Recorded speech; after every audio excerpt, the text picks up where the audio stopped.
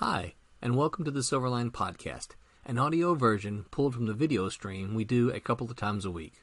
My name is Roland Mann, and I'm the head honcho at Silverline, where we have a great time making fun comics that we think you'll enjoy. This episode is Things We Learned from Comics, Part 2. It originally aired August 30, 2020.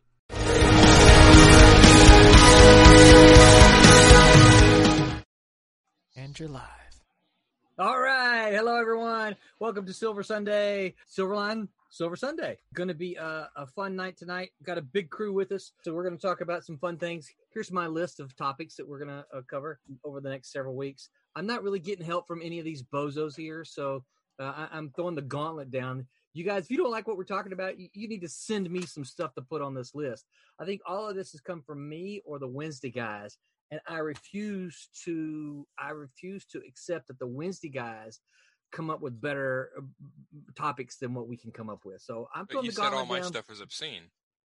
Well, okay, that's yours. But I'm talking for the rest of the people. So, okay, but let's get everybody introduced here before we dive in. I am Roland. I am the writer of Cat and Mouse and the upcoming Trumps and the chief wrangler of everything you see here. If something's wrong, it's probably my fault. If something goes right, it's probably the responsibility of everybody else here. But you know what? It's comics. I have a lot of fun. I don't sleep a lot, but that's okay because I'd rather be doing what I love, work myself to death that way than to, be whining and moaning and all that other kind of stuff.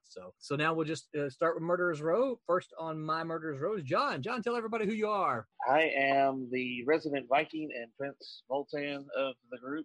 Thank you. I'm glad you said Voltan. I would have been upset if you didn't. All right, so I won't say it next week. I am just an inker on Friar Rush. Peter nods in approval. Yes. Yeah, there's no egos here. Okay. And you guys better be careful. You remember who controls the credits here in the books, the written credits. So, you never know what's going to show up in the books. Whatever else Roland needs me to do, or if he needs me to do anything else. But other than that, yeah, that's pretty much it. I'm just the big guy who inks a bunch of pencils. Just an ink slapper. We like ink slappers. Slinger. Ink slinger. Ink Pardon slinger. me. Just try to keep my beard out of it. Yeah. All right. And thank you, John. Next up on Murderer's Row, here's another ink slinger and other stuff. Barb, tell everybody who you are. My name's Barb Kjellberg, and I am an ink slinger for over 30 years. I'm currently inking Cat and Mouse, and I'm the co-creator, co-writer. I am the creator, co-writer, inker, and colorist on Divinity, and I am the colorist on Sirens, which is what I'm working on right now. Cool. And I'm the CFO of Silverline, so right. I'm constantly bugging Roland for invoices and bills.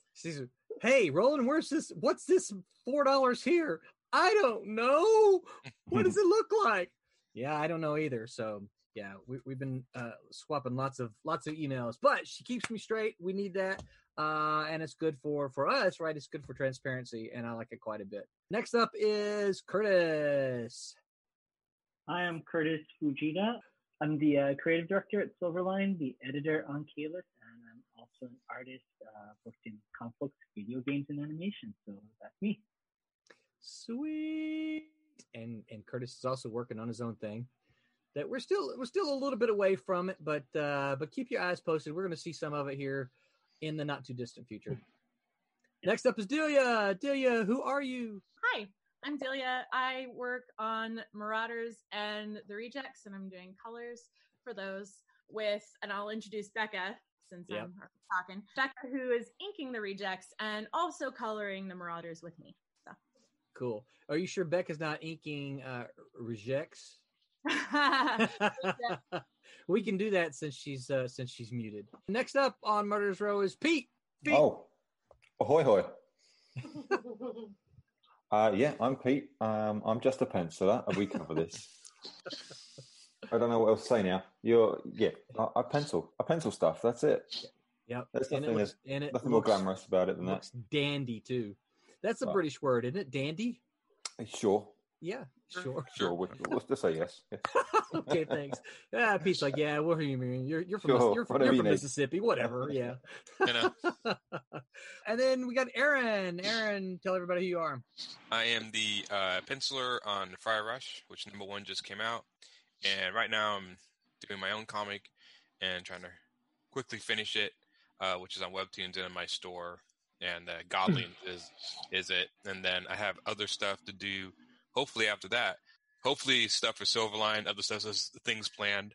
I'm on page 5 of my book, so I'm going fast. No, I'm getting it done, so it'll get done quicker. Yeah, and we've definitely talked with Aaron. For those of you watching, we want to try to keep him and hang on to him here, so that once he's done with Godlings, we'll find something else for him to do. That is the plan. That is the plan. All right, so let me look through my list. So, and joining us for the first time ever, making his internet appearance, the hermit who has no social media. Give it up for Wubba Fett, everyone. Wubba, Yeah. tell everybody who you are. I'm Wubba, and I am the penciler for upcoming issue of Cat and Mouse. That's it. Yeah. Wubba, we're glad that you joined us. Thank you so much. We're looking forward to seeing all the cool stuff. And I got to tell you, everybody, I've seen, I want to say 5 pages. You skipped 2 and 3. I've seen. Yeah, I skipped a double page spread because the thing just intimidates me right now. I don't know what it is about the double page spreads that intimidates you guys. Jack Kirby did them. Come on now. Well, my whole thing with the double page spread is like when I was, when you're learning, at the time when I was learning, like through the 90s and stuff, everybody was doing it. Yeah. And now nobody does them, so you retrain yourself not to do them anymore. Yeah, and my the people who Kablam, who prints our books, they kind of chew me a little bit about the double page spreads, because they're like, yeah, nobody does double page spreads anymore, and I'm like, yeah, but I don't care about anybody else. I'm not really worried about what my whole life I was never that person that worried about, oh look, he's got an alligator on his shirt, I need an alligator on my shirt. That wasn't me. Right? That was never me. And so I like them. I love Jack Kirby's. I think I sent you a link too, didn't I? About all the Jack Kirby. Yeah, that was an amazing piece. Aren't they beautiful? I mean, those are fantastic. You just scroll. I could just scroll through them and spend. I mean, yeah. When you sent me that link, that's what I was doing. I was just sitting there looking through all of them. and my favorites are the ones from Black Panther and from Captain America. Those, and they're all good, but those are just so loud and in your face and such energy. There was some really crazy Fantastic Four ones with the Silver Surfer leverage. Yeah, insane. Yeah, I sent them to you too, didn't I, Pete? Yes. Yeah. Yes. See, I love inking double page spreads. Yeah. Did you send him any George Perez's infamous double page spreads? Those things that make you cry. No, I did not. No.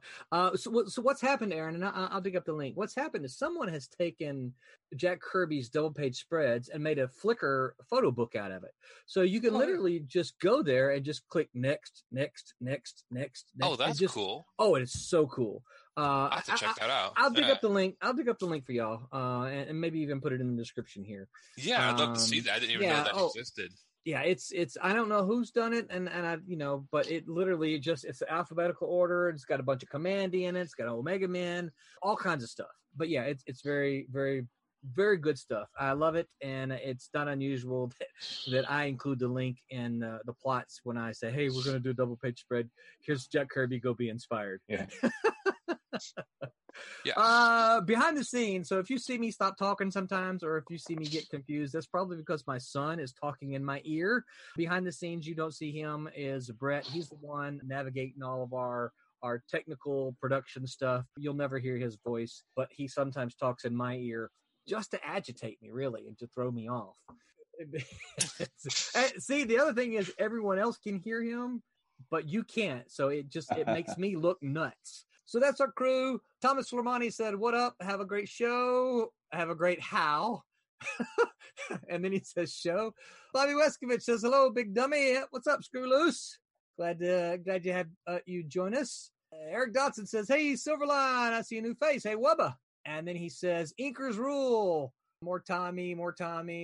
Tommy loves doubles. They just don't translate to digital readers very well. And I get that. I understand that. But, oh well. Mm-hmm. So, today we are talking about things I learned from comics. Now, this can be kind of anything. It can be, specifically, I learned how to screw in a light bulb. I learned, my morals or whatever. But this is just, what did you learn from comics? I mean, we've all obviously been greatly inspired by them, or we wouldn't be on this stream at 9 p.m. on a Sunday night talking about making them. Right? So what are some of the things that you learned from comics? And obviously, we're not going to get Becca's opinion, so we're going to speak for her. She obviously didn't learn pronunciation from comics. She's going to smack me next time. I know. She's going to start writing stuff on the screen. Yeah. She's going to. She hadn't seen Tommy when she's high. Okay, so who wants to jump in first? Anybody? I'm the old geezer here, so I'll jump in first. I've been doing this a long time, 30 plus years. And I took a break, went back to what I did before comics, which was accounting, which is how I ended up as a CFO for Silverline. And when I did that, I realized that there was a real difference between what a career is and what a job is. It was very, very apparent to me that accounting to me was just a job. I mean, it was a way to make money. Comics is my career. It's my passion. When I started out, I was so driven. I didn't realize that you could have such a passion for something that would drive you to stay up for 24 hours at a stretch just doing something. It was eye-opening to have that much passion, that much drive to do something. I'd never experienced something like that in my life until I got bitten by the bug. And I was so driven to succeed that I would sit there and practice for hours and hours and hours, and I wouldn't even realize that time would go by. That's doing something that you love. That's a career. And it's funny that I like that you said that. You sit there to spend, so much time and you don't even notice the time passes by. Isn't young love much like that as well? Yes. I mean, right? I mean, when you're young and in love and you spend time, you're not young love anymore, Brett. You got 3 years behind you. But yeah, still young. But that's what happens, right? I mean, the time seems to just fly by. You're like, holy crap, we've been spending 6 hours together already. I think there's that whole love and passion thing. When do you think you made that realization, Barb? Well, I mean, I realized right off the bat that the drive and the passion, but it wasn't until I went on my hiatus in 2001 and went back to accounting that I realized how much of a difference there was between just doing a job to make money and doing something that you love. Because, I basically had to force myself to go to work every day because, it was my job and I had to make money. And I missed doing comics, and it really slammed home to me the difference between doing something that you love with passion and just doing something to get by. Yeah. Once I didn't have that in my life, the disparity was just it was just right there in front of your face, and it made me realize that if everybody would just have a chance to do what they absolutely love, the world would be a lot better place. Yeah, it would be, right? Yeah, I agree. And if only too, the other thing is that we could figure out how to, or I shouldn't say we, I should more specifically say me, if I could figure out how to actually make money from it without having to go to Marvel and DC. And this is the reason a lot of people go to Marvel and DC, because they want to draw comics or they want to write comics and they want to make a living. So they one of the only places you can go to make a living is to go to Marvel. And I was very fortunate to be able to do that for over 12 years. I made a good living until, the industry fell apart. Yeah. And so I thought...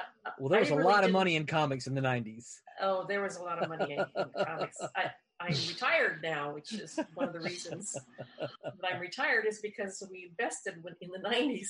Yeah. But I forgot what I was going to say. Yeah, I spent a good 12 years doing that full time, and I took it for granted. Yeah. And yes, I had the drive and the passion, which is something that I'd never experienced before. I got into it, but once it was gone, then it really, really came home to me how much influence that can have on your life, on your personality, on your ability to get up every morning, on the drive that you use to be creative. It's just fantastic. Yeah. That's what I else? learned. What else? Who else learned anything from comics? I learned Aaron, wait till Curtis starts to speak. Oh, that's right. Curtis, are you about to talk? So anyways, long story. Long story.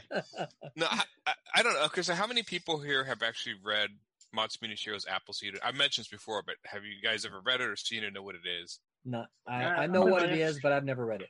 Yep. So that was probably one of the second comics I got into, and it's about basically a SWAT team in the future in this utopia. It's cyborg guy named Brios and his partner Dunan, who's the point lady. She's basically the point man or front point woman, and he's the rear. And so I basically started, which is weird. So when I read it, he does a lot of research on military and SWAT tactics. And actually, there's actual complete data books written and all his stuff he puts in the comic that is research. So I got to learn actual military techniques. He made up his own gun company, would take notes on actual ballistics and weapons or whatever. Wow, cool. And so that's how I got into all of that and started learning different calibers, how certain things would work and different, there was one scene really quick to show you kind of what he's talking about. These two guys are chasing this guy and they come across a dead body. And when they pull the dead body up, they actually hear a click of a landmine behind the body, and we need to disarm it. And there was another in this future. It's Cyberpunk, so it's a cyborg, and he's actually a demolitions expert who actually they meet up with, and they're we need to defuse this body. Defuse landmine so we can get out of here. And the demolitions expert looks at the landmine, and then takes the landmine and chucks it across the room. And what are you doing? You could have blown us up. He's like, that mine was never meant to blow you up. That mine was meant to basically deter you and hold you up so that they can get away. It was a dummy. And so he would put all these actual tactics that people would do. Yeah. Made it so much interest, and it kind of ruined action movies for me a lot. Because I would actually see and this when he started doing all the tactics stuff in the comics, it made it so much more interesting. And and he would put stuff in that I just never knew about. He did one where this lady was shooting this other guy around the corner, and as she came around and was shooting this guy at a door, and before she popped around the corner, she put 2 bullets in the side of the wall. And I was it was one panel. He drew it. He didn't explain why. And in the data book, basically I found that's a tactic to keep the other guy from popping around the corner and shooting you. By putting 2 bullets in the side of the wall where he's going to come out, it makes the other guy won't come out, so you can duck behind the door. So he would do stuff like that all the time. So he made me very interested in actual tactic and tactical play, and he's the only comic I've seen do it yet, and he did it really well. So that's what I learned from him. Now, do you utilize that when you go play Company of Heroes or? Sometimes I actually do think about some of the stuff that I found in there. Strangely enough, yeah. Really? Yeah, some of the stuff that he taught. Now, whether this is. But he's just one of these guys that would research tons of stuff and then write. And he'd write hand notes in the margins of the panels. Wow. He would do stuff I know this is a 30 caliber and we're going to breach the wall, but you got it. He would talk about if we did something wrong, he would explain the caliber's in not the comic itself. In the comic itself. So he'd write little hand notes in the panel to explain different. Okay. Yeah. He really loved that. It was really fun. I said, it got me, I don't own guns or shoot guns, but it got me completely interested in the physics of guns and how they work. His comic and stuff, what he would do. Yeah. So he would do all sorts of stuff like that. If you're ever interested in any of that stuff, he only did 4 volumes. You can find them through Dark Horse or I think online. Well worth it. Probably my favorite comic still today. Wow. Yeah, I've heard a lot about Appleseed, but I've never read it. He did stuff like that in Ghost in the Shell too. Yeah, same thing. He did a lot of tactical stuff like that. Yeah. Kasisi says, "Hey all," and he says he's doing well, staying busy, constantly trying to learn, which is excellent. I think we should all be doing that, right? And Mighty Travisor says, "I love this really dynamic character design." So I'm guessing he's talking about what Becca is inking there. So let him know that those pencils were done by C. Michael Lanning, and Becca is inking for us. So who else? Curtis, you just chomping at the bit? I'll chime in. No, first of all, just say it's cool because as soon as you have people talk about their favorite comic books, everybody you can just tell is talking a little faster, leaning a little bit more. That's right. Camera, and that just means that's our thing. It is. Yeah. So, I mean, for comic books, it's like, there's so many things I learned. But the funniest thing is even though we often think of it as keeping us useful, comics helped me grow up. It helped me go into adulthood. I mean, it taught me vocabulary. I mean, so many words and things like that. I still remember using lines from The Dark Knight Returns, even though I had no context of it. Like, if two of my friends were arguing, I'd use that line where Bruce Wayne says to Clark Kent, he goes, I'd become a public liability and you're a joke. I had no idea what public liability, but I just remember that, my students were like, why am I a public liability? Now, when you see, do you still use that today? So if you see two students fighting, do you go, Martha? Wrong one. Sorry, go ahead, Curtis. Before. Yeah. No. I mean, for me, it's definitely vocabulary, but also I agree with that.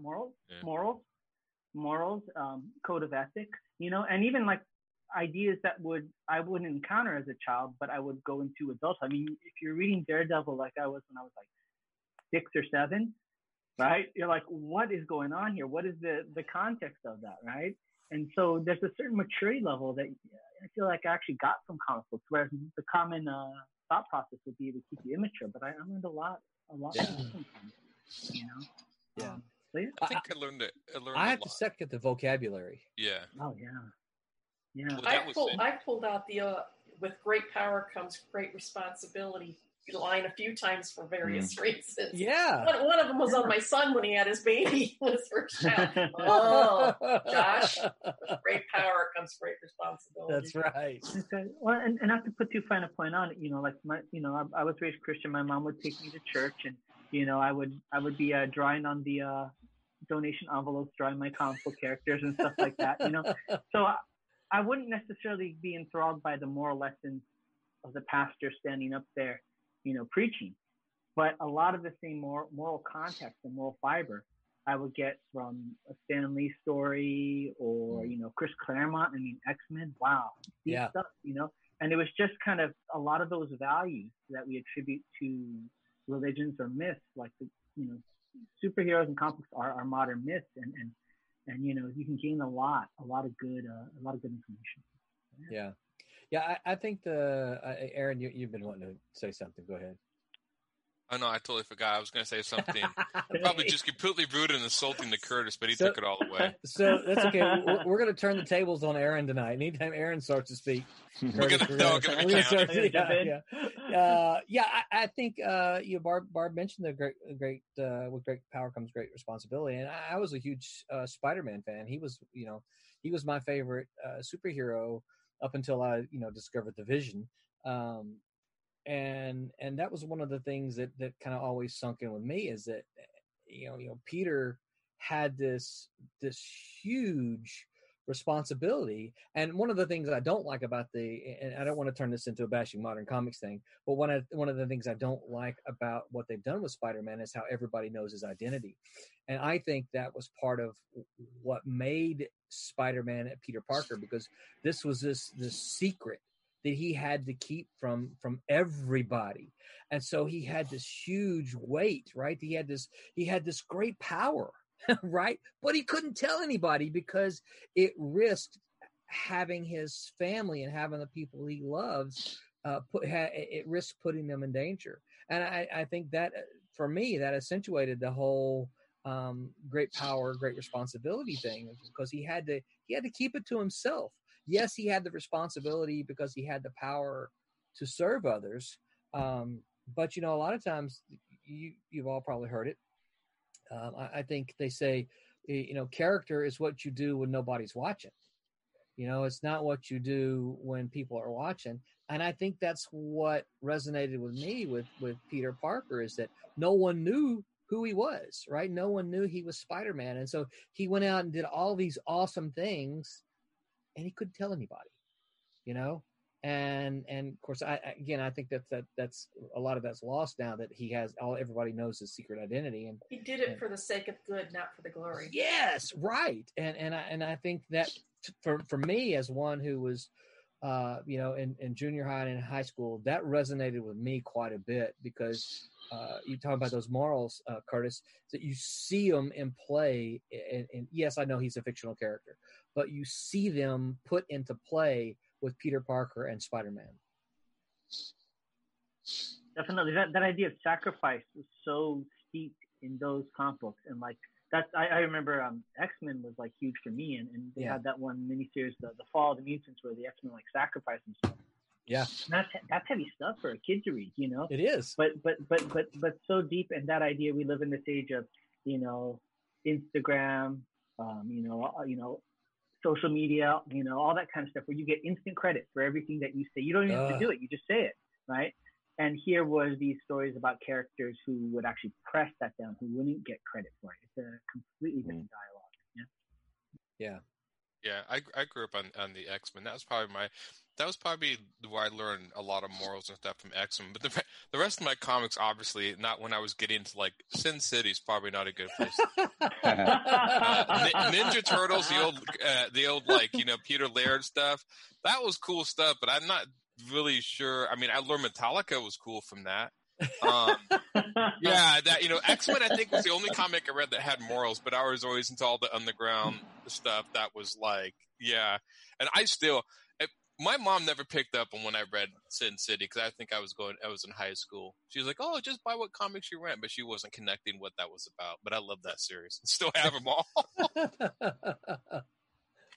Has anybody else no one else has learned anything?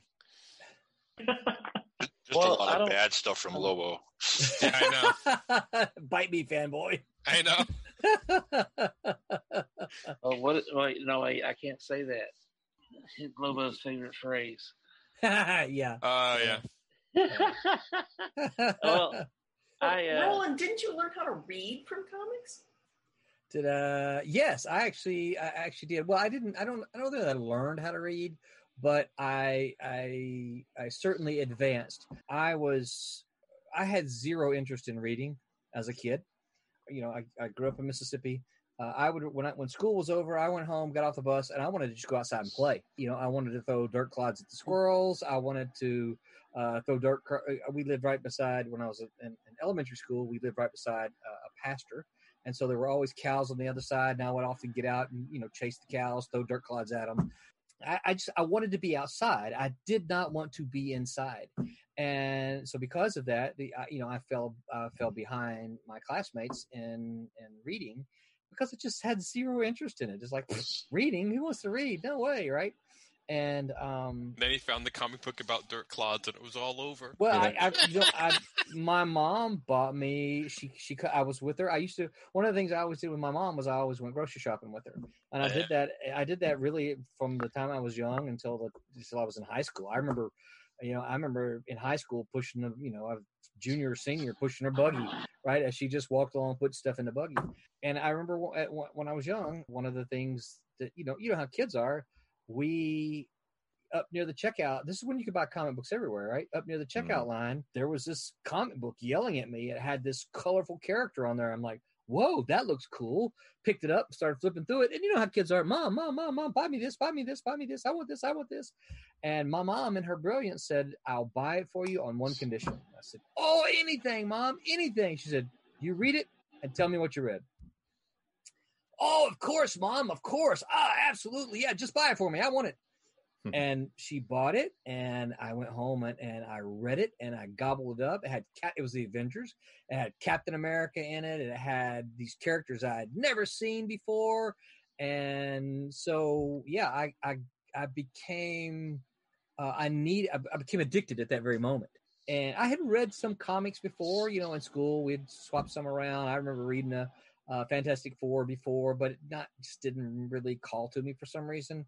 I do remember taking it and folding it in half and folding it in half again and sticking it into my back pocket.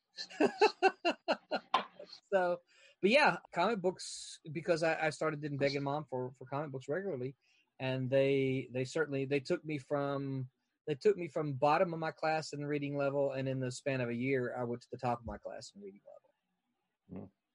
And it's all thanks to comics. That really did change your life. It really did. It really changed my life. And now you teach writing. Yeah, now I teach writing. That's right. It's almost like full circle. Yeah, I sometimes wonder how my life might have been different if my mom hadn't bought the comic for me, if she hadn't have been one seeking, looking for ways to try to get me, because my mom's an avid reader. My mom is so fast. She can read a novel in a day. I'm talking, I am not that fast. I cannot read that fast, but she can devour them. And she was just looking for ways to get me to want to read, because she read to me a lot as a kid. And, so yeah, the thing about it is, once I started reading comics, I never stopped. From that point forward, all the way through high school, into college, into, my career. Even when I quote unquote left comics in 2001, I didn't stop reading them. I still read a lot of independent comics, and I read, of course, a lot of my back issues, a lot of the classic things, but I never really stopped.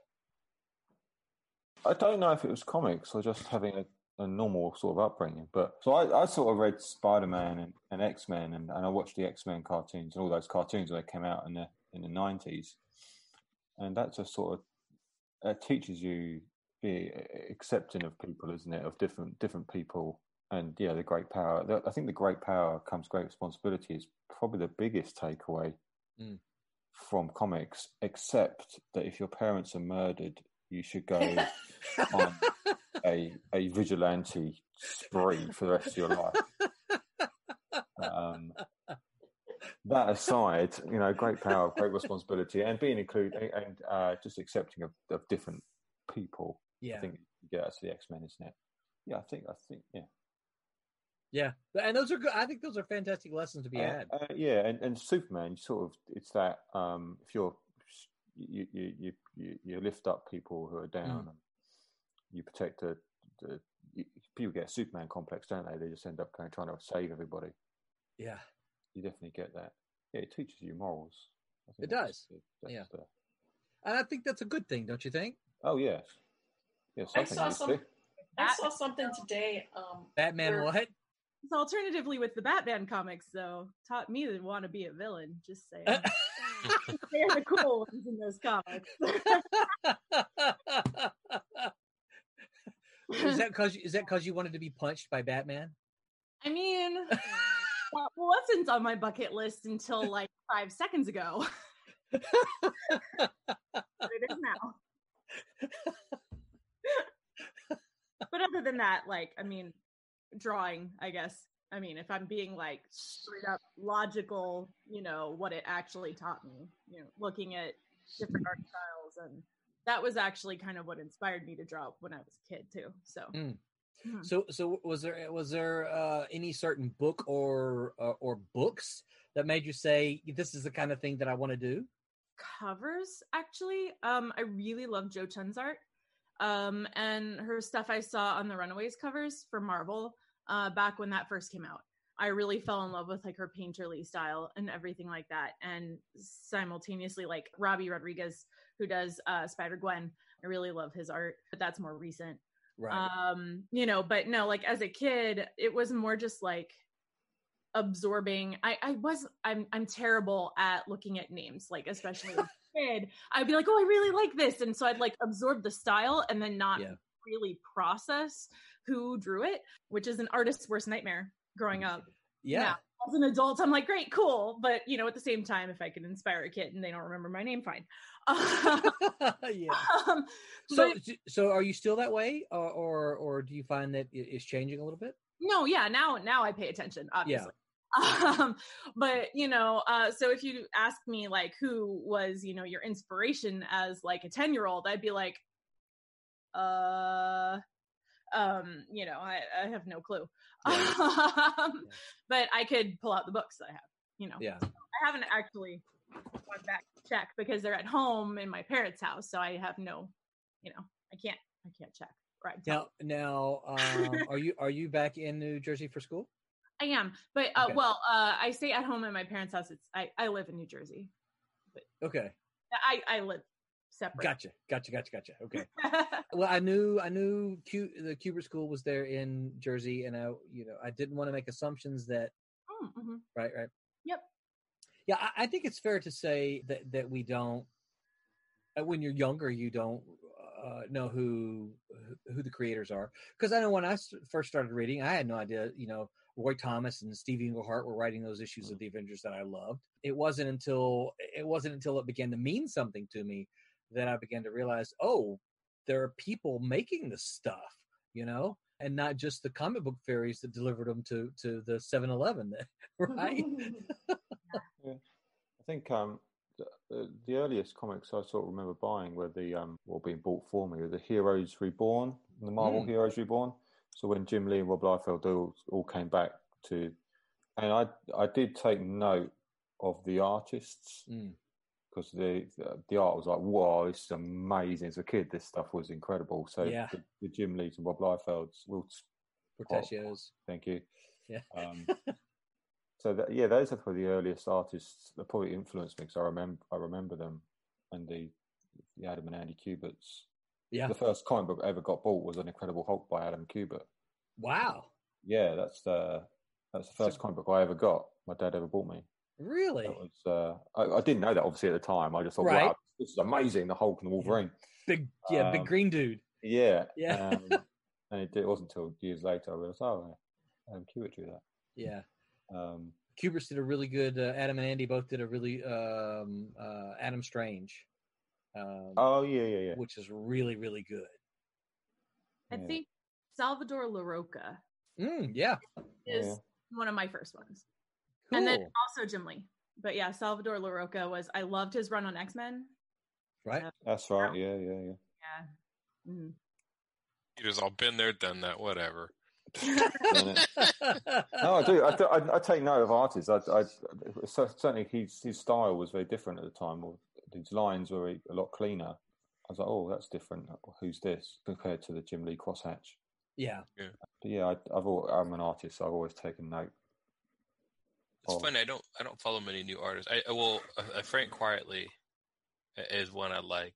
There's a lot of new ones I don't. I kind of followed certain artists when I was into comic book art, and then I kind of stopped. That's when I got in. I would go to the library, and when libraries reopen, I would do this again. And I just get all sorts of random comics and random art because I just want to see how people approach the comic storytelling with different art and different styles, and you find some really unique things that people have done. But yeah, it's weird. Yeah, I mean, so when I look at like Marvel, DC superhero stuff, I hardly know who any of the artists are. Yeah, so probably after the new one crop, I don't either.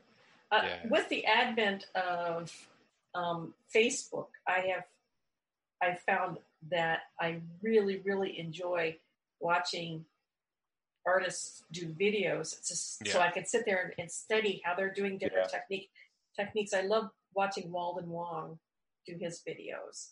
Oh, I think I know who he is. Yeah. Yeah, and there's several other artists that I will sit there and I'll watch their videos just so I can see how they're doing things differently.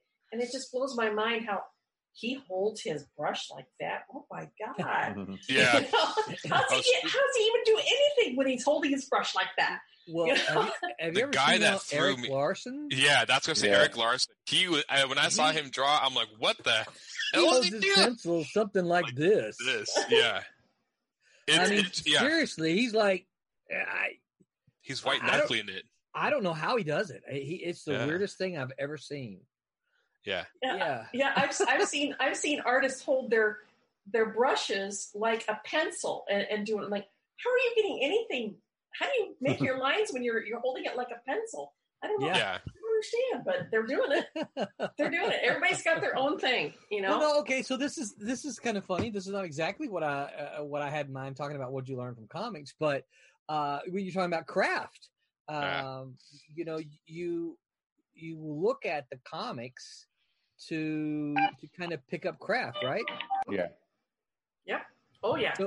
So I study them all. Well, I just was going to ask you. So when you're looking at that, right? When you're looking at the comics as far as craft goes, what do you see? Right? What are you seeing on the page, and how is it registering in your brain? If that makes sense. I think I used. You know, it's funny. It's when I registered, it used to be the art, very much the style of the art. Later on, I think it was after understanding comics, after I read that I really started looking at the language of what they're doing, and I've much more gone that direction as far as what I'm getting out of looking at the art and comics or learning from them. I'm more looking to see how they tell a story with the pictures more than like, you know, is that a cool piece of art or whatever? And that's a little. I know a lot of them go like, yeah, but that, you know, that pose and stuff, and it's helped me come to appreciate a lot of artists that I wouldn't have looked at before. Like, oh no, I don't. They're not cool enough. But now there's some with like, you know, very simpler art styles that, you know, like Bone, just fantastic and stuff that you know you wouldn't look, but when you look at a storytelling, it's fantastic. So I mean, it's just a different what I'm looking for. I'm always Bone looking is one for of the those techniques. Yeah. Bone is easily one of my top 10 recommended books to read. Yeah. If I find something just for straight up storytelling, it's fantastic the way he does it. Yeah. Mm-hmm. If I find some style that I particularly like, I will eyeball every single centimeter of it to see if I can figure out the techniques. And if I can't, sometimes I know the artist, like Bill Reinhold. I love the way he does Rain. So so I'm like, Bill, he's a good friend. So I'm like, Bill, how did you do the Rain in this? Oh, I just took a razor blade. I'm like, okay, I wouldn't have thought of that, but wow. Yeah, so I still remember. It's funny because I've been inking a long time, probably not as long as Barbara. It's probably funny not. when people ask me, you know, when you ink with a brush, what's the number one thing you ink with? And you can't really learn it from comics. They're like, well, you kind of ink with your elbow. You draw with your elbow a little bit. And like, what do you mean? And I'm like, well, you draw with your wrist, but when you get the big lines, you got to draw with your wrist locked and do that. Yeah. And they're like, what? And so, and that took me a while because studying comics, you don't get that. But like you said, when you watch videos of people actually doing it, you start to say, okay, you're drawing, you're locking your wrist or whatever. You lock your wrist, Have you ever seen, you know, Frank Miller's Ronin? It's just fascinating because you can see that's the moment where he's experimenting with everything that's going to follow him for the rest of his artistic career. Yeah. Going for it. There's panels of Sin City in that. There's panels of like Moebius kind of hyper detail, you know, and then there's callbacks to his Frank stuff, which is like Daredevil stuff. And it's such a cool book because you can see him kind of navigating where he's going to go in the future, you know. Yeah. And Frank Miller's art is another one where it's you either like his art or you don't. I appreciate it because it's very simplistic now, considering what like the Dark Knight Returns. But the way he can do storytelling, especially in Sin City, there was a lot of ways he drew characters and they get mood. That's the one comic you want to get like mood in your comic and sort of that storytelling and mood. Sin City is fantastic for that. And if you look at Eisner's The Spirit, is like the precursor to that. You can totally see where Sin City draws from. Oh he doesn't hide it. It's crazy. Yeah. Great. Tommy says he reads a comic a couple times, wants to read the book, and then he goes back and really look at the art and see what he can learn from it. Yep, I agree. One of the artists I've really been enjoying, and I'm also, if I go out and buy a book, a lot of times I find myself buying a comic based on an artist if I like it. Sometimes story, mostly art. Frank Cho is another one I really like. Yeah. He's a good storyteller too. He's kind of well-rounded. He's kind of irritating. He can like do the inking and cross hatching and all that. But then I've read some of the stuff he's written. I was like, oh, he's actually a good storyteller too. Damn it. So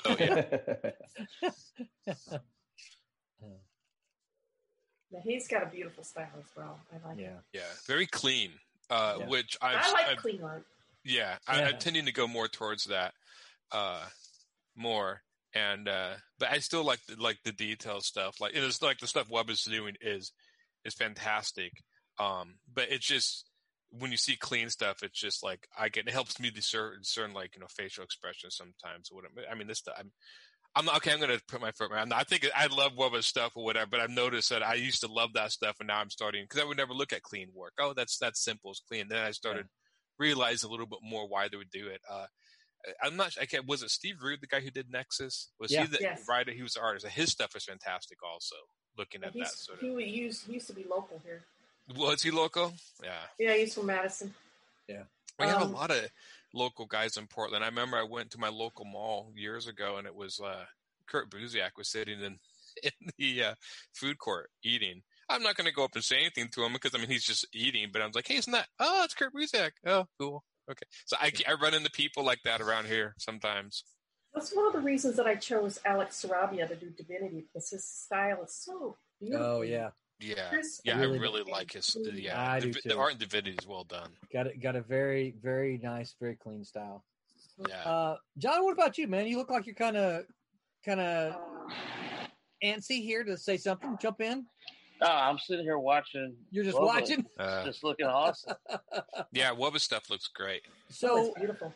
One of the things that might be worth mentioning, and this may be a completely another topic to cover, but I wonder if, because we didn't really see a lot of this really detailed West Coast style, busy line, a lot of lines until I guess Art Adams and Longshot. I thought it was Michael Golden. Is when we kind of. Well, I think it was. I could say Arthur Adams because he's like the master at cross hatching. Yeah, that guy is nuts with that stuff. Well, it's not to take. Not Art Adams. Neil Adams has a lot of detail. So it's but he doesn't have the kind of, like, just looking at what Wubba's doing here. He doesn't have the kind of thing like that. And so hang on, go with me here. So I wonder if part of the reason that we didn't have that until really the late 80s and early 90s is because Frankenstein. Yeah. Well, it was because of printing.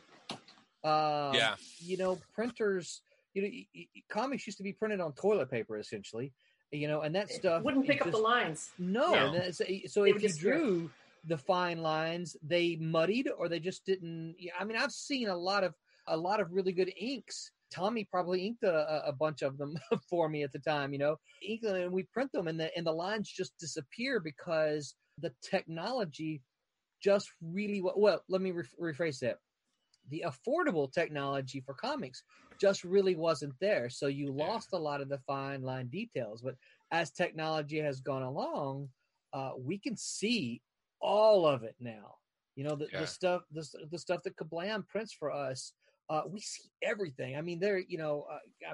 Yes, I want to sing their praises for Kablam because we always do.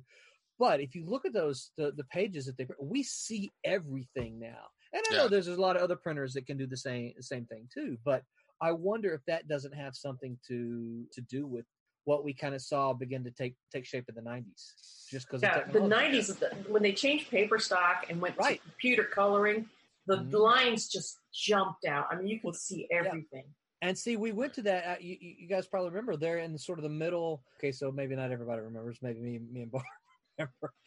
And those kind of middle 80s, sort of late 80s. Remember when they had Mando paper? Remember when that was we're going to Mando paper? I think I remember that.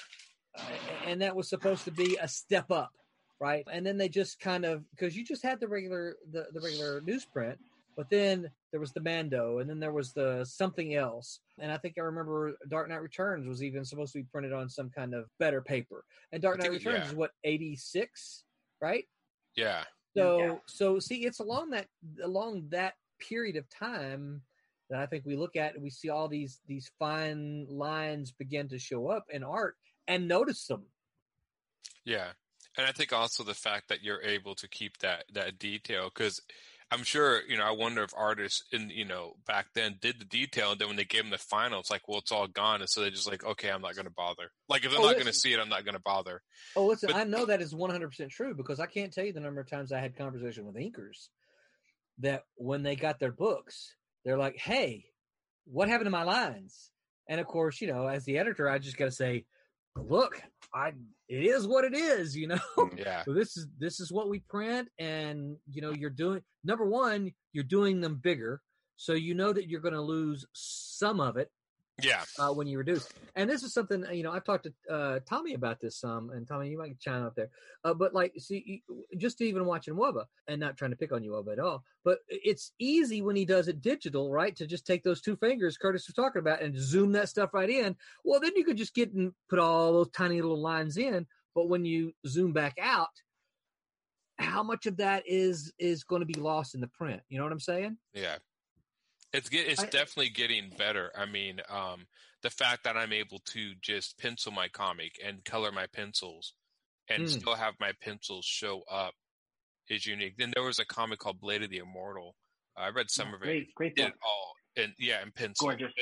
Yeah, gorgeous. And of course, technology, the old technology would not have been able to do that, but when he did it, you know, in the book, it was just amazing. Yeah, Curtis has read it. It's just one of those things. You look at this guy's art, even though it's pencil, and it's like, that's what made me start to think, like, was it really possible to actually, you know, do different mediums? Well, did you see besides just pencil and ink? Yeah. Yeah, you know, we've done like the first issue of Cat and Mouse. We had a graphite edition. Did you ever see that? Yeah, in which we printed the pencils, and it looked great. DC's done some of that. They've done a block the Batman Hush. Yeah, it was just the pencils. Yeah. And one thing I was Jim Lee.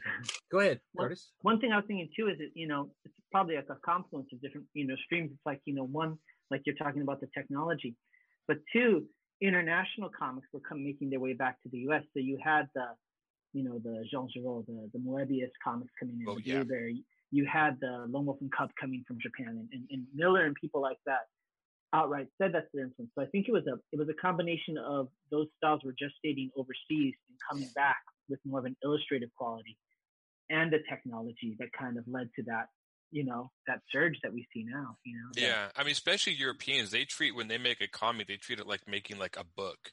So they'll take like a year or two to just make it. I think they release it as once. And I mean, their comics are like what? They're like these like perfect bound graphic novels, the books, but they take so long to do. And so they look at them as like for neat books. And I think a lot of them, they treat the authors like they would, like, okay, we'll give you an advance on money and you take all the time you need to make the book as best as possible. More like the publishing industry. And here there's more of a tighter deadline, and over there there's not as much. But yeah, it's just a whole different way of approaching comics. You were talking about going straight from graphite and doing it that way. Innovation did a bunch of books in the 90s where they skipped the inks altogether. Yeah. They just colored straight over the pencils. So I wasn't Hero fond Alliance? of the look. Huh? Yeah. Is that Hero Alliance? There was that. There was some of that. There was Michael Dukavich from Australia did several books for them like that. And there was some Hero Alliance. I was looking for them at the time, and I think there was some Lost in Space books that were done like that. I wasn't a fan because it lost that crisp, clean feel that the inks bring to it. I'm not saying this because I'm an inker, but I thought the graphite coloring right over the graphite made it look muddy. Yeah, I agree with you. I'm not a fan of it either because I think it loses some of that. What I view as a sort of traditional comic look. When you lose those crisp black lines, you know, it's different. One of the reasons I got the idea of doing mine, well, one, it fit kind of the look I was going to, but I got it from Disney animated movies. There were these strings. It was 101 Dalmatians, and it was like The Rescuers. And if you watch the animations, every few frames, they'll put back in the underdrawings. And so you see these underdrawing lines flicker in and out. And I've never seen anything like it. I'm like, this is a really cool style. So they cleaned it up, but almost left in the underdrawings and the roughness to kind of give it this weird look. And I remember just like, wow, that's really, I've never seen anything like it. I'm like, could you mimic that in a comic, and how well could you do it? And then that was my experiment. So if you look at Goblins, you can still see some of the underdrawing. But of course, the idea behind mine is I wanted to look like an old tomb, like something you find like an ancient, like you would open this book up like an old tomb. That's why the pages look the way they do. When I did the ink, it was like, well, that's too slick. But when I did the pencil, I'm like, well, that looks like something that would be sketched on like in an old ancient monastery or something. And then the color. So that's kind of what I was looking for. So it served it more. But yeah, it's an experiment. And I'm always experimenting with comics and story. Like I think I told you, I did an Old West kind of comic book that was done in a children's book format that told like more of an adult comic book story, just to see if I could. It's done. Yeah. So yeah, I like to experiment with stuff like that. What about John? Did you ever think of anything? What'd you learn from comics? What did Voltan learn? That somebody's alive. Gordon, maybe? Possibly. But then I've heard this Dean guy's name yelled out a few times. That's right, yeah. I think I learned more from the creators of comics than I learned from comics, in a way. Yeah. Because, I mean, obviously, stuff, it's like, well, comics, you learn, be a decent person. I can't really say that I learned that from comics. I had to learn that the hard way. It's definitely an interesting question, because you ask that question to people who are artists and stuff. And I think, like I agree with John, I'm going to be learning more about the art and the writing. But the initial question kind of threw me. It's like, what did you learn about life from comics? I'm like, But I wonder if you ask somebody who's not making comics who just likes to read them, you might get completely different answers. Yeah. Well, like one thing I keep reminding myself is try to go through this journey. His birthday was only a couple days ago, Jack Kirby's. Well, he didn't actually make it until he was 40. Yeah. Yeah. He was in his 40s, so it's like I have to keep reminding myself, just keep going. That's so not to get frustrated with it, because obviously, I mean, look at everything he did a few years after that. And then just the others, just a lot of the don't give up stuff that, I heard from creators, the Todd McFarlanes and the Jim Lees and all them, and they were trying to get into the industry. Of course, it's totally different now. It's like, all right, I'm going to try it. No. Everything's different. You can't go talk to folks like you did then. You can't get critiques like you did then. Yeah. Well, the one thing that's really switched that I learned from John is I remember a few videos coming out that portfolios are not as big of a deal, but making a product, making a book, some sort of product to sell becomes your portfolio in a way. I've heard of that a lot. Like, if you really want to make it, just start making comics and stuff to sell, and then that will help you break some more of the chain. Yeah, the biggest change from back when I started was anybody can do a comic these days, just crowdfund it. There was no such thing as crowdfunding. Right. Independent comics you can just make your own thing these days. If it's good, it'll sell. Yeah. That's, If you, of course, a lot of that has to do too, if you've got the stick-to-itiveness, right? Yeah. Because I think there's a lot of it. I know that I see this a lot at our school. I teach at an entertainment school, which, everybody, they want to make movies and games, all kind of stuff like that.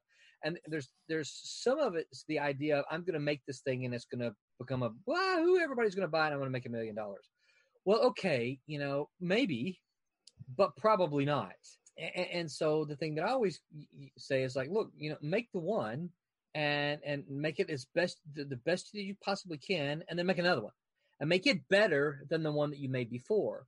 And the idea is that, if you can get these people who you made the first one for to come along to the second one, then there's going to be more that get the second one, because the people who got the first one are going to tell, hey, look, you need to go get the second one. So it's just kind of slow growth that I think you have to do. You have to, unless you've got $1 bazillion to spend on, advertising to put it in front of everybody's face everywhere, you've got to rely on that. You've got to rely on word of mouth for satisfied customers to tell someone else so that they'll go.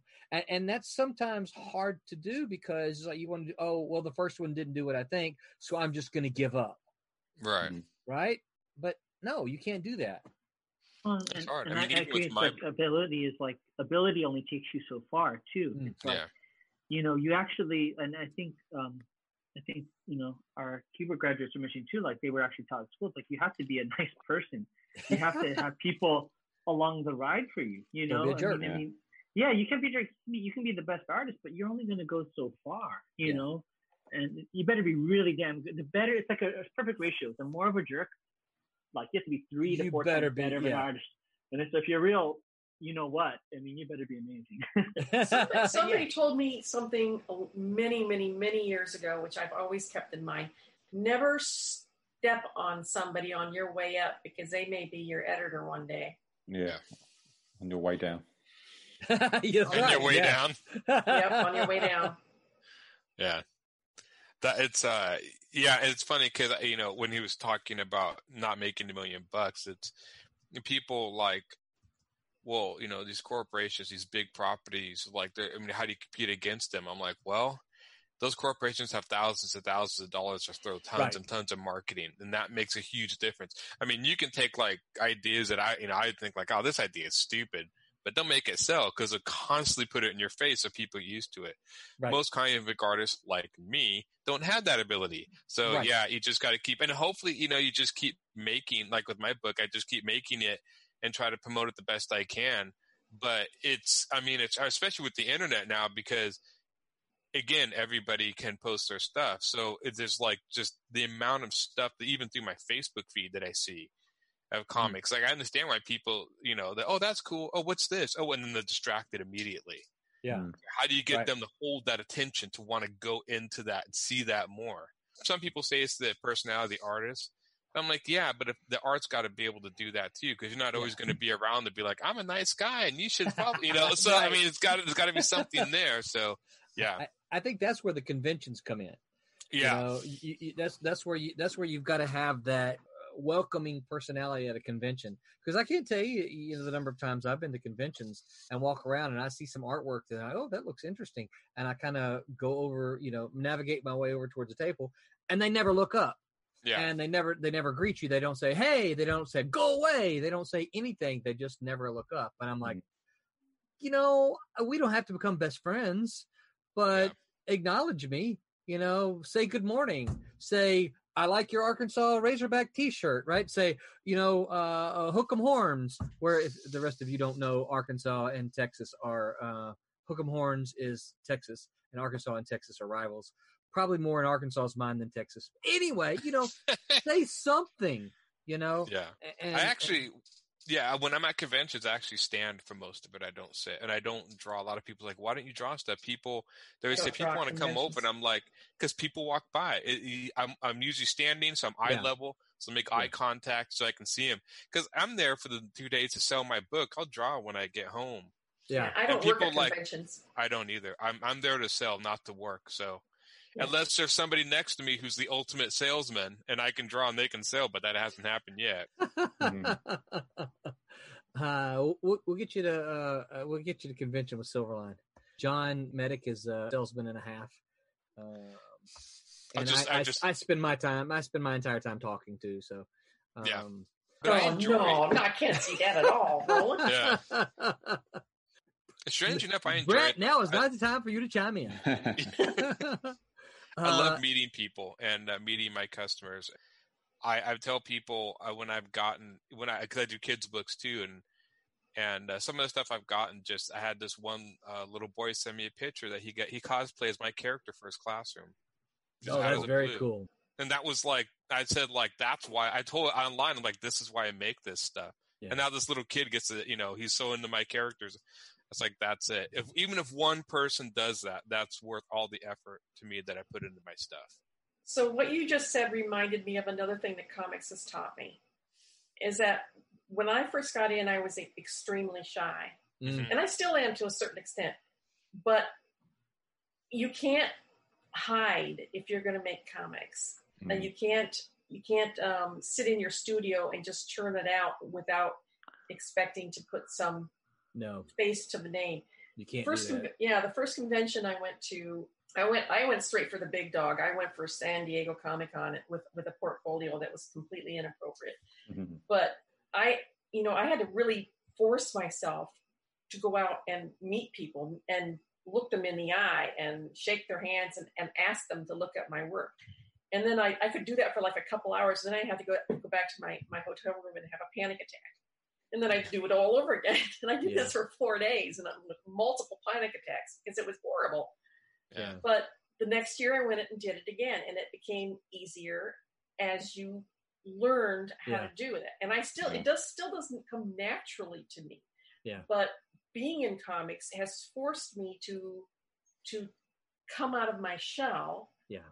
Has forced me to talk to people, to interact, to have an actual conversation, because otherwise I would just hole up in my studio 24/7 and never come out.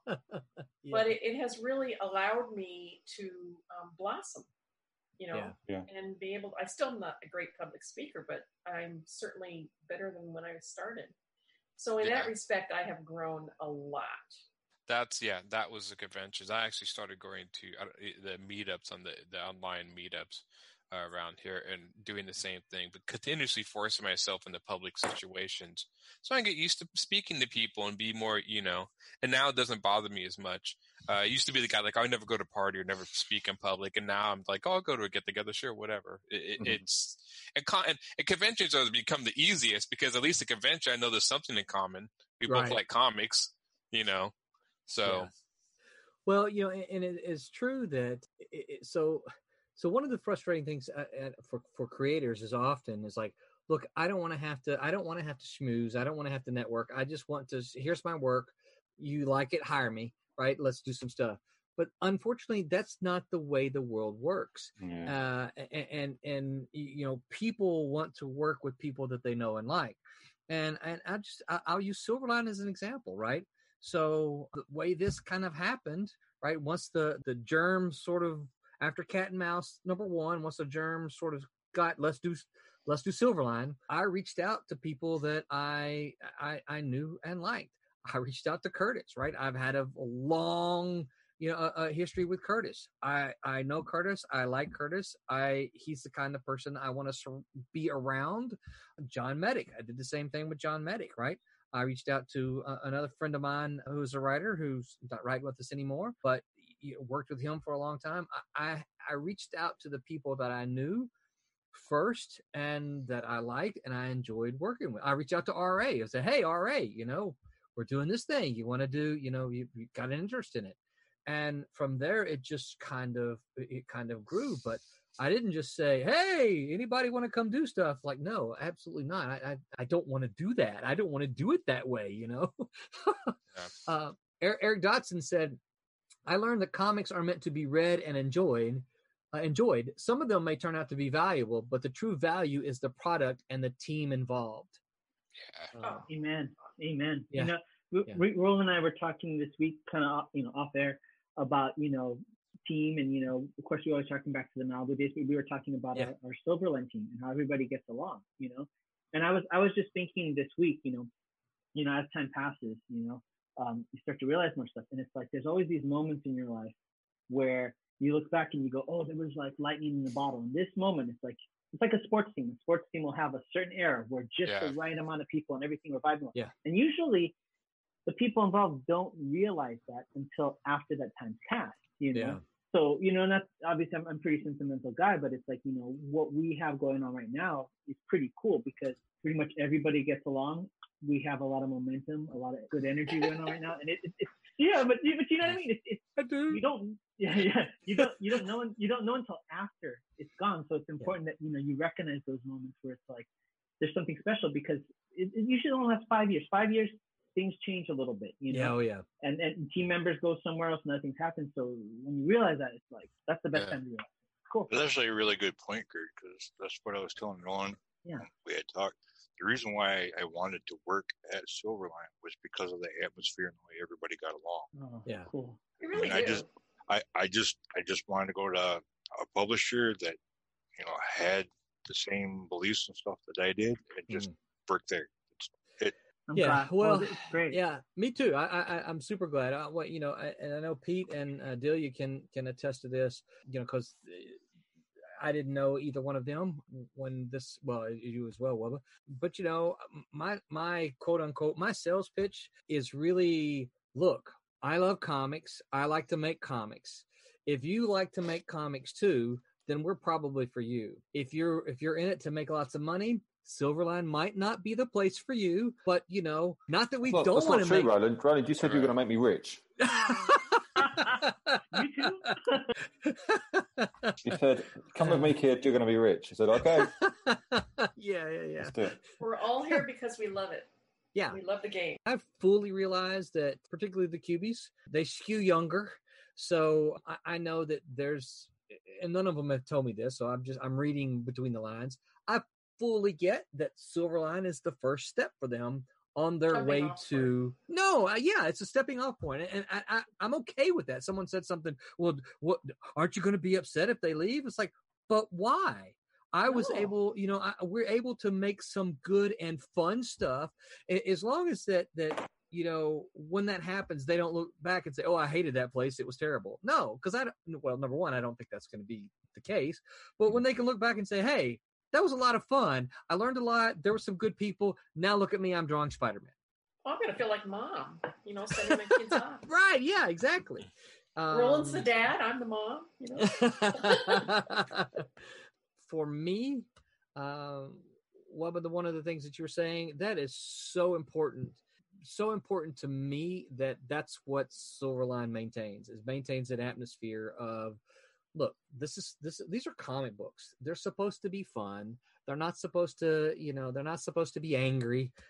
Let's have fun. Let's tell some good stories. Let's entertain some people. So it makes my heart happy to hear you say that, Wubba, that's the reason one of the reasons that you wanted to make Silverline your home for now. I like it because it's got a laid back style, which really, really mixes well with my retirement. I would not go back to DC and Marvel now, because I don't want to do the pressure. Oh my God, the pressure when I worked for them.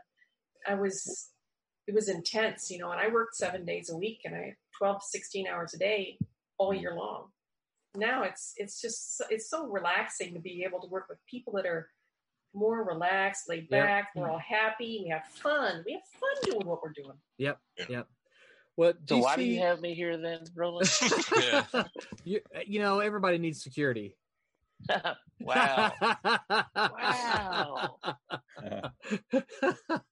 I moved to Florida in 2011, and from 2011, now it's been about 2 years. DC offered me a position 3 different times. And really? Yeah. Nice. And the problem is like, no, that's just not enough money to go and do what you're wanting me to do. It's like, I get it. I'm so thankful that you feel this way, and I'm honored that you would do this. But no, that's not what I want. It's not what I want to do. I don't want to go and be someone's corporate butt boy again. It's just not what I wanted to do. Like I said, I'm extremely, extremely thankful for it, but I'd rather do what I'm doing. I totally get what you're saying. It's like when I walked around away from the video game industry, and we were talking about people just want to be around people that they like. Yeah, I always wanted to work for EA, back before what they're known for now. But I went ahead and I went for an interview there. Yeah, and I went into the office, and it was my art director was competing for the same job as me, and I knew I didn't want to go back into the corporate world, but I was there for the interview, and I walked in, and so I was just cool as can be. I just started talking to the art director, and I said, he's looking at my work. I said, hey, can I look at your artwork? He goes, yeah. And then I was like interviewing the art director at EA. I was like, well, what were you trying to do here? And that's cool. And he's like, hey, you want a beer? I'm like, yeah, let's have a beer. We hung out in his office while my former art director is outside in the lobby. And then I walked out like a half hour later, and my former art director was like looking stressed out. He's like, why were you in there for that long? And then they offered me the job. But like you, I didn't want to go back into that corporate life, And then they thought I was playing hard to get. They raised the salary, and so then I was like, that was the moment. It's okay if I turn. It's like the really hot girl in high school you've been trying to date. If you turn her down, you're not going to get a second chance. So I knew that was right. it. But yeah, there comes that time where you you love the art. Yeah. The business is something different. If you can Right. make the two happen, that's great. You know? Yes. But Yeah. that doesn't Yeah. always happen. You know? That's the one thing I learned being. I didn't work super corporate, but I've been in school and stuff. I've always been one of these, like, I love the art, I love creativity, and I learned really quick because I was like, oh, maybe I could be a concept artist. And then I was like, yeah, but it's just going to have you draw variations of. One person said, like, the Sulaco from Aliens, like, they're just going to have you draw variations of the same ship. Like, I started realizing when I go in the concept, I was like, is there any creativity? No, not really.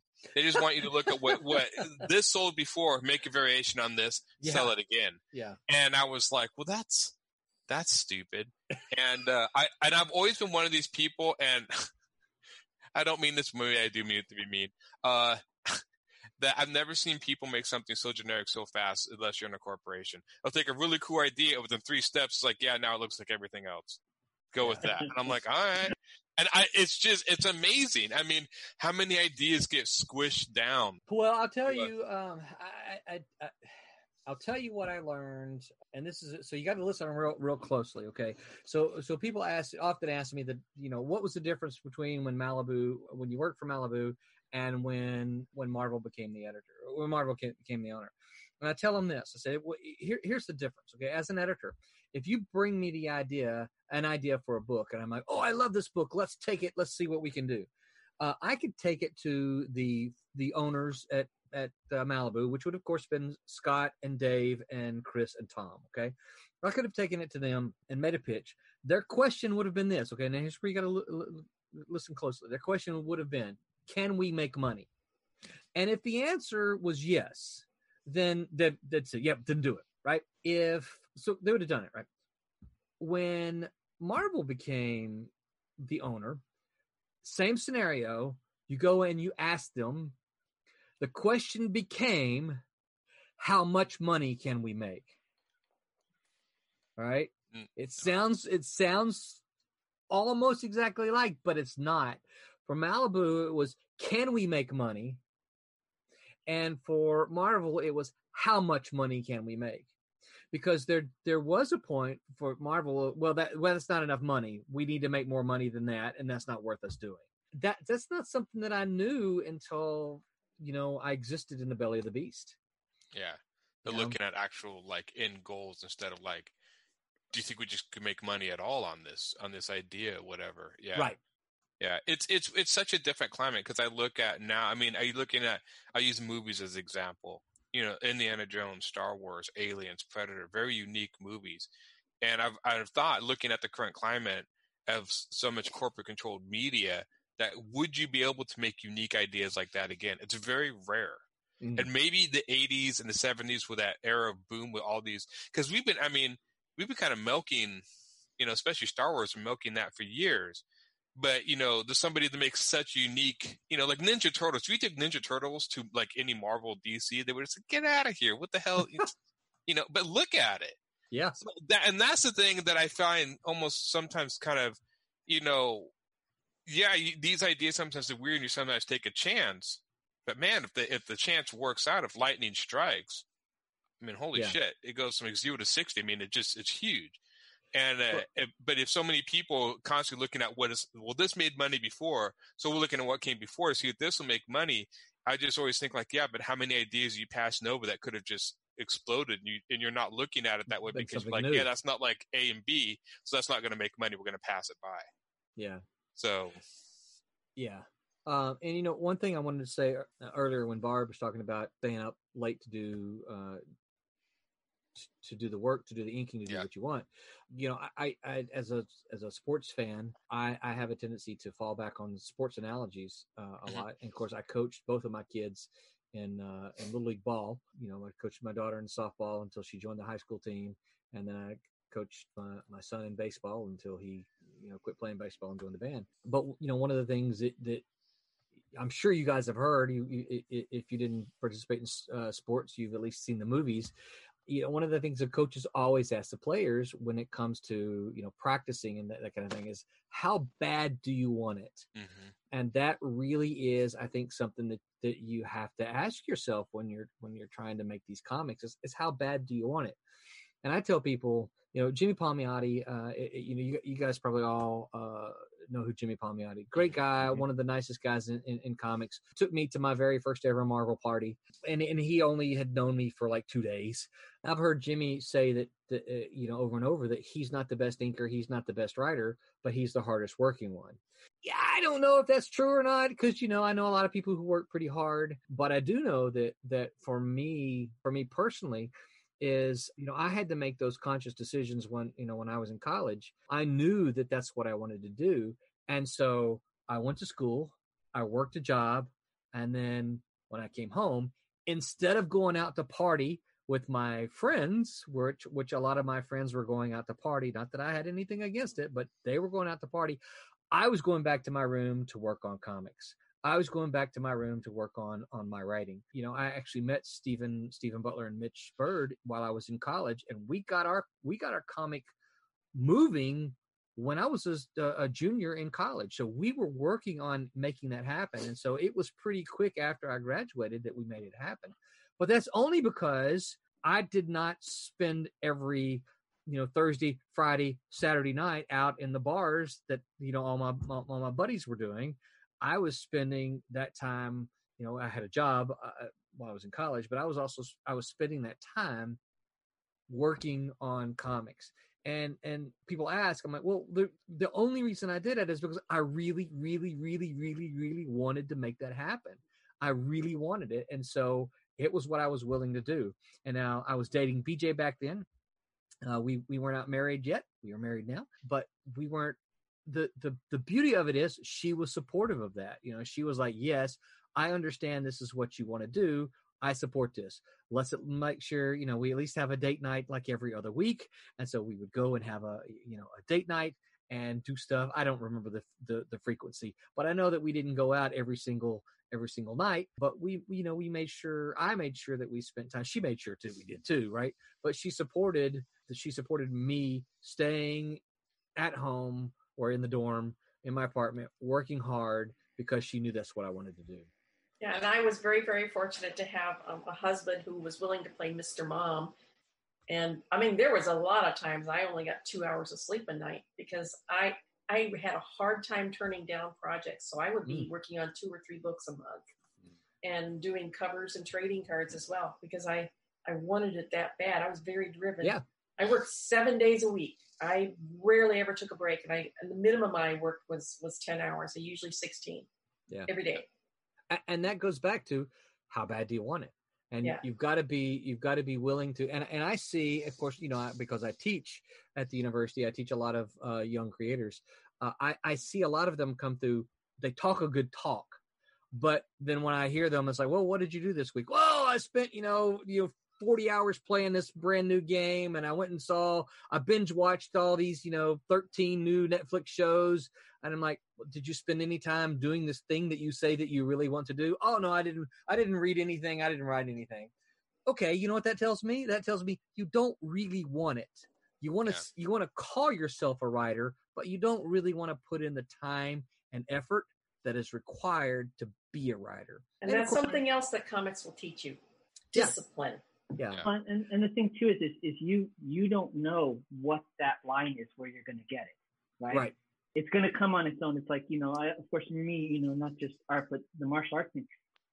There was a sequence, the final sequence of movements that my teacher, my CPO, was trying to get from him. He taught all my classmates who had been there for a shorter time than me. And I would drive up to San Francisco to try and get it from him for like 5 years. He didn't teach me anything.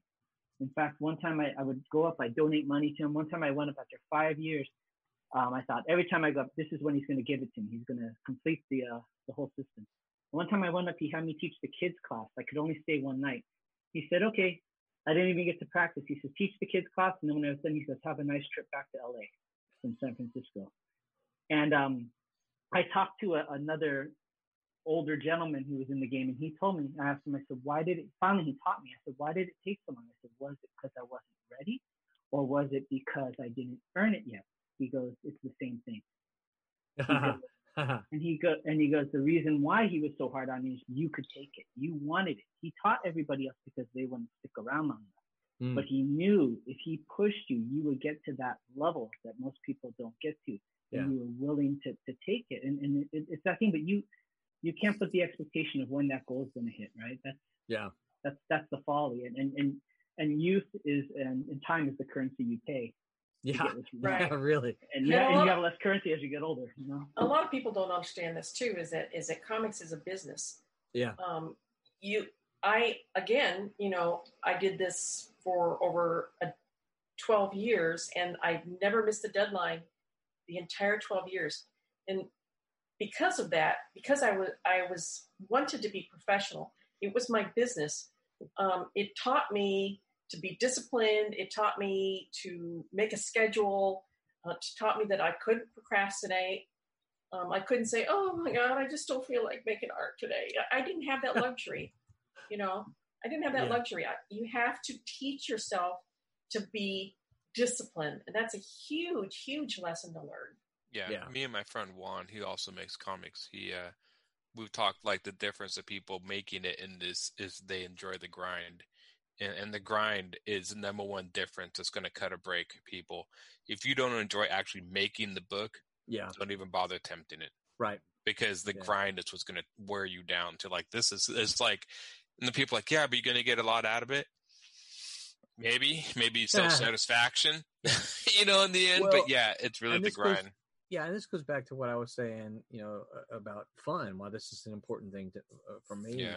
When I talk to folks, Silverline has to be fun. You got to have fun doing what you're doing, because if you're not having fun doing this, you might as well go do something else.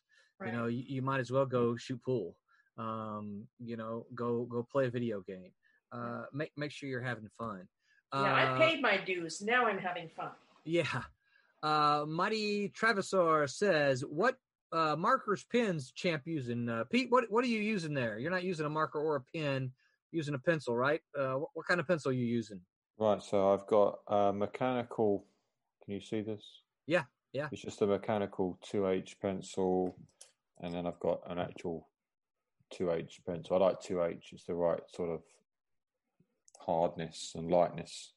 Yeah, that's all I've got on my table at the moment, other than erasers, electric erasers. Yeah, that's all I need for today. So 2H lead. Now, I'm not a lead expert, so 2H, that's a darker lead, right? It's a harder.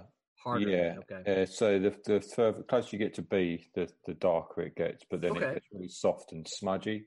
2H is nice and clean, and it erases easy.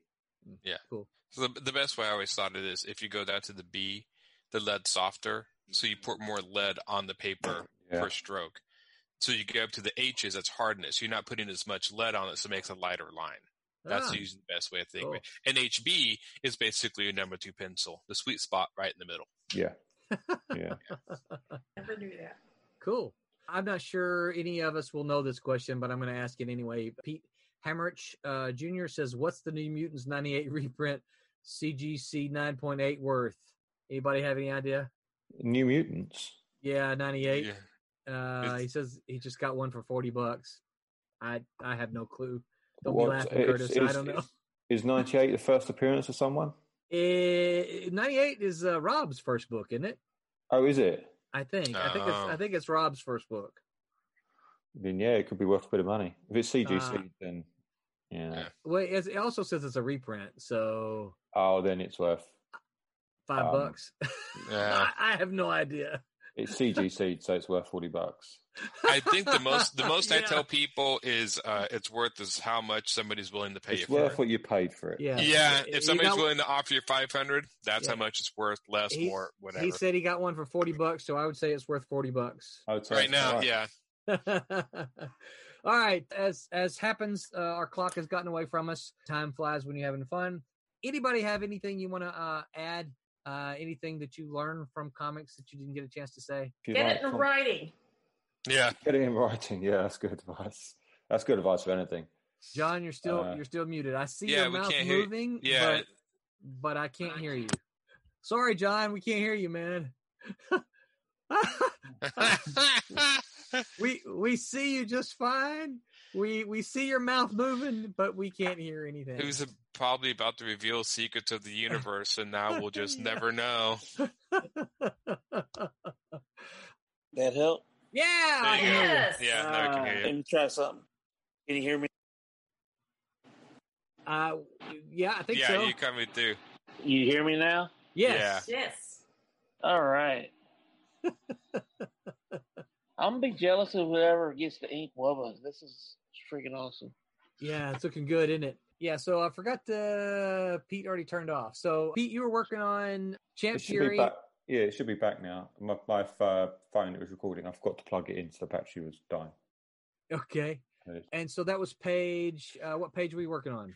Yeah, now I thought about this. I don't actually know the answer to this question. I've got a number of pages here that I've all roughed out. I think this is 13 or 14. Okay. It's one of the ones. So are you skipping around, or does this mean? Yeah, I just I printed out a load of roughs. I've been doing a load of roughs last week or two, and I just picked one up for this evening. I thought, I'll do the nice splashy of cool. Champ and Woody. I think it's 13. It's Champ and Miss Fury. Yeah, it's definitely one of those pages. Okay, definitely one of those pages. And what have you been working on here? So yeah, cover for issue 5, 6. Well, it'll be issue 1. Yeah, one of a new miniseries. But yeah, of volume. Yeah, volume. It'll be volume 3 at that point. Volume 3, issue 1, because ones do better than 5s. Mm-hmm. Right. Okay, John. I would at some point. I actually want to dupe one of the Mitch Bird covers. Okay, cool. Love Mitch Bird. That would be very, very cool. Yeah, there's some nice covers there. Yeah, I will talk covers, color ideas, and everything later. That's very cool. John, now that your microphone was working, were you going to say something earth-shattering to us, or? No, nothing earth-shattering. Okay. All right. Well, guys, it's 11 o'clock. Let's go around and tell everyone where they can find us online. John, we'll start with you so that your mic doesn't break again. Tell everybody where they can find you on the interwebs. Apparently all over the interwebs somewhere. Facebook, Instagram, Twitter, Patreon, everywhere. Okay. John Vampire Martin, John Vampire Art. Those words go together one way or the other, and you can find me. Roland put some stuff down there that's got links. So. Yep, I will put all the links in the description. Thank you, John. Barb, what about you? Where can folks find you on the interwebs? I'm the only Barbara Kjellberg. I show this every time, but anyway, there's how you spell it, Kaalberg. So you can find me under Barb Kjellberg on Twitter, Facebook, and Instagram, and DeviantArt. Woohoo! And of course, you're showing off your San Diego Comic-Con. Yeah, it's because it's got the nice big writing. So she all looks professional and stuff. I got a dozen of these sitting around. What she's doing, she's showing is like, look, everybody, I've been to San Diego. Yeah. Curtis, what about you? Dozen years. So you can find me on Facebook, Curtis Fujita. You can also find me on Instagram through my martial arts website. It's Tiger Crane 805 on Instagram and YouTube. I'm actually have my personal account on Instagram, so that's Kemp5. That's KEMPFIVE, and that's pretty much it. That's where you can find me. Excellent. Delia, what about you? You still standing there? Yeah, I'm still here. On Instagram and Twitter, it's _Delia Marie. And then on Facebook, it's Delia Marie Art. Cool. What? Go ahead. Because the other one was taken. Delia Marie. You have to hunt her down and find out, hey, yeah, give me back my name. Yep. What about you? Where can folks not find you on the interwebs? Literally everywhere. I have no social media outside my personal Facebook. Well, so let me ask you a question. Your personal Facebook, do you allow connections there, follows to show people can follow your art? Just to friends of friends. Okay. Unless I hunt you down myself. All right. Well, we'll have to work on you get some kind of Instagram account or something for some art so we can start promoting your stuff.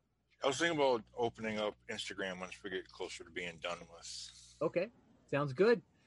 Pete, what about you from across the pond there? Where can folks find you? Oh, it's very easy. You just type in Peter Clinton Art and it will bring up my Instagram, Twitter, Facebook. Yeah, that's it. So it's all the same. And Instagram will have links to webtoons and an Instagram comic I do that I haven't done in a while, but I will get back to it Yeah, so to Instagram, just Instagram me, and you'll get connections to everything else. All right, excellent, Aaron. What about you? Where can folks find you on the interwebs? You can find me on Facebook. You can even find my private account. I think it's my name, Aaron Humphreys. I think so. And then I have Humphreys Illustration, which is my business. Basically, everything I post in my private, I post in Humphreys Illustration, and vice versa. Instagram is ALH3810. And then I'm publishing my Galleons on Webtoon. Publishing issue 8 right now, and working on issue 9. So I post every Monday new stuff there. Yeah, I think that's all you can find me. I think so far that's all I've been at. I kind of avoid Twitter like the plague. I think I have a Twitter account, but I just, I'm not. I kind of look at it from afar and be like, no, they're still fighting. Yeah. I don't post there a lot, but I am there. It's so vicious. Yeah, I tend to do the same thing. I go there and try to like whenever I see any of you post, I try to like it and retweet some of it. And then get the hell out. And then pretty much. So I was looking to see if I could find the topic for this next week, but I don't find it right off the top of my head, so I hate that. I'm Roland Man. You can find me on Facebook at Roland Man. You can find me on Twitter at Man Roland. But as just mentioned, I don't really twit that much. I am there though, so follow me. Don't forget Silverline, all the places here where we're streaming right now to YouTube, to Facebook, and to Twitch. Please follow us, like us, subscribe to us, and do all that other kind of stuff. Oh, actually, I do know what the subject is for next week. Have we got more homework? Yeah, well, possibly, maybe. Depends on how much you know about the topic then, right? So until then, everyone remember to make mine Silverline. Good night, everybody. Night. Ciao. Thank you for listening to the Silverline Podcast. I hope you enjoyed the episode. We know we ramble sometimes, but we have fun. And after all, isn't that what comics are all about? We hope you'll follow us on all our social media. You can find us on Facebook, Instagram, Twitter, YouTube, Twitch, LinkedIn, Reddit, MeWe, Gab, and whatever new thing pops up between now and the time you listen to us. Please like, follow, share, and remember, make mine Silverline.